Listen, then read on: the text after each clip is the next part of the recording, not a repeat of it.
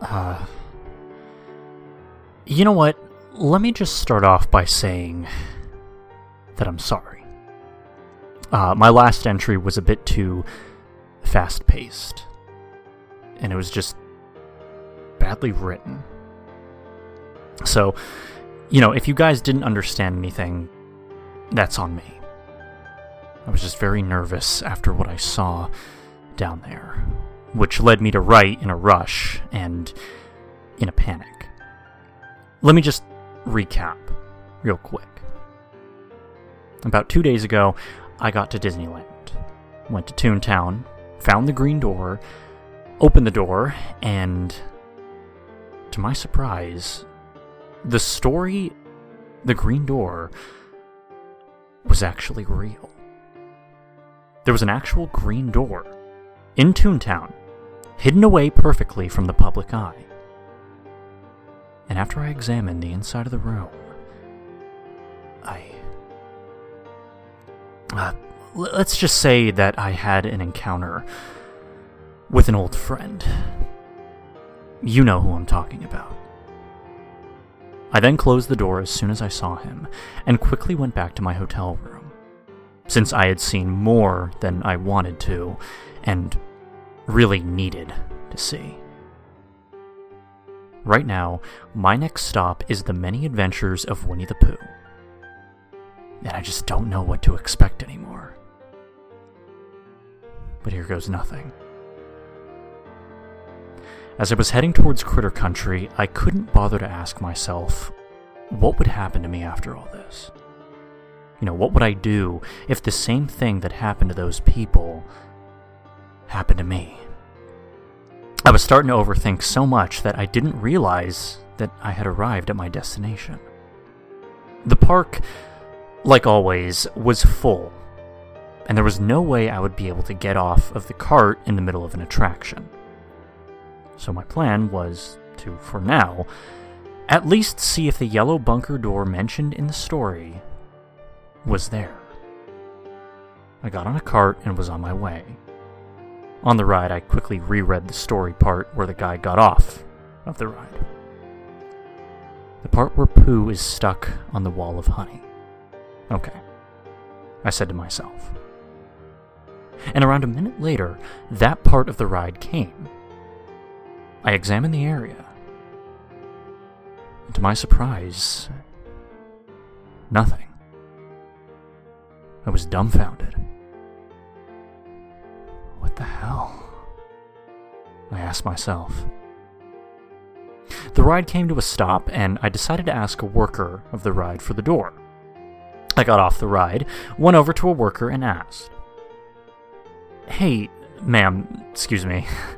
I know I probably shouldn't ask this, but have you seen a yellow type of a bunker door on this ride?" Her face became pale white. The color of her face and the bright smile she had seconds ago vanished as I popped the question. I think you're lost, sir. There's no such thing as a yellow bunker door here."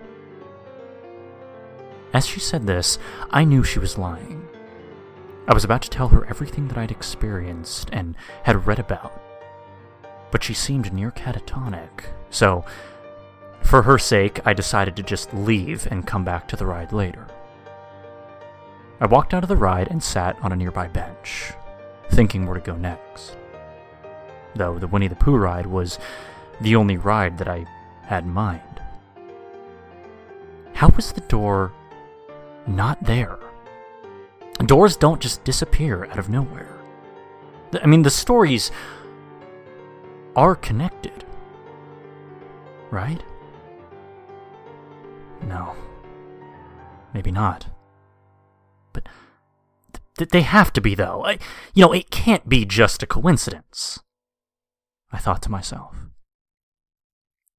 I gasped as millions of questions attacked my mind, and looked around the park thinking of how a place like this had its dark secrets. And that's when I saw it. In the crowd of people was a Winnie the Pooh. And not just any Winnie the Pooh. I know exactly what you're thinking. How is a monster like that going to walk around the park unnoticed? But see, it was disguised. And how did I know? His black, beady eyes. The ripped ear.